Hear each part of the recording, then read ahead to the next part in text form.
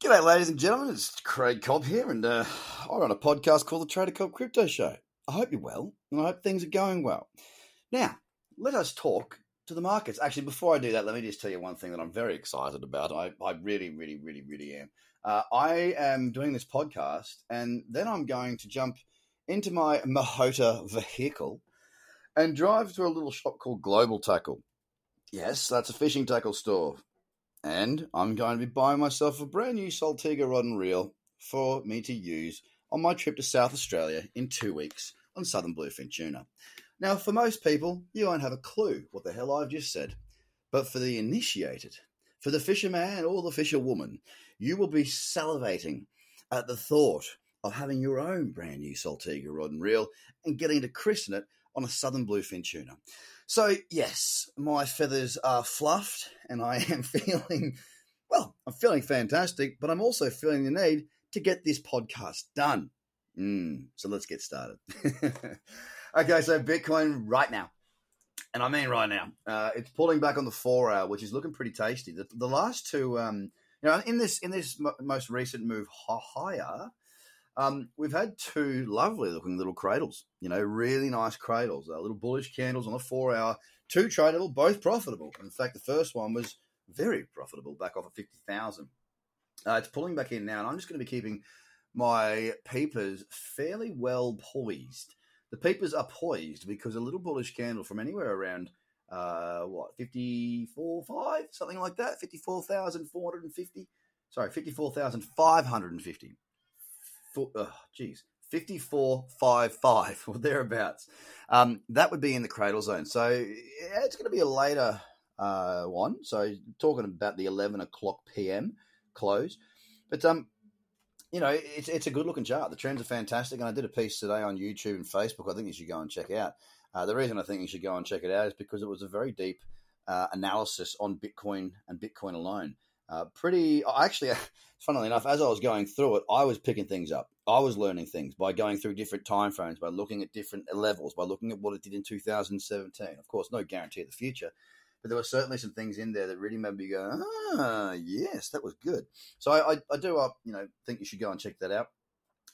As it stands right now, we could push on to all-time highs. We're not too far from it. It'll depend a little bit on this 4 hour and what it does and how it reacts. And if that trend does stay in motion, we're not far off. We're not far off at all. Let's hope we can get it, and let's hope we then smash on through to $700 million per Bitcoin, and we can all just retire and go fishing and buy Saltigas every day. Currently $55,127, down 1.5%. Ethereum's trend on that 4 hour, it's not quite as good. It just isn't. The 8 hour not looking too bad, but it's not quite as nice. Yesterday, Ethereum was down 4.23%, whilst Bitcoin was up. It was only up 1.83%, but it's pulling back a bit now. The trend on the daily is still there, and to see Bitcoin and Ethereum and anything else for that matter have a wee bit of a daily pullback is not a problem at all. The trend is up. It has had an extended period of time of a move about 25%, I believe it was. Actually, let me just confirm that on Bitcoin. From the pullback, from the high low, which is seeing 1, 2, 3, 4, 5, 6 days in a row, in the green, 24.28%. So to have a wee bit of a pullback here to get us ready for all-time highs, it is not a problem at all on Bitcoin or Ethereum for that matter as well. Ethereum's at $1,772.40, down 1.4%. XRP still sideways, still hanging out, still doing bugger all, 45.4 cents, which it has been hanging around for the last week or so, down 1.5%. Bitcoin Cash sitting and struggling at resistance of $558, down 1.3%.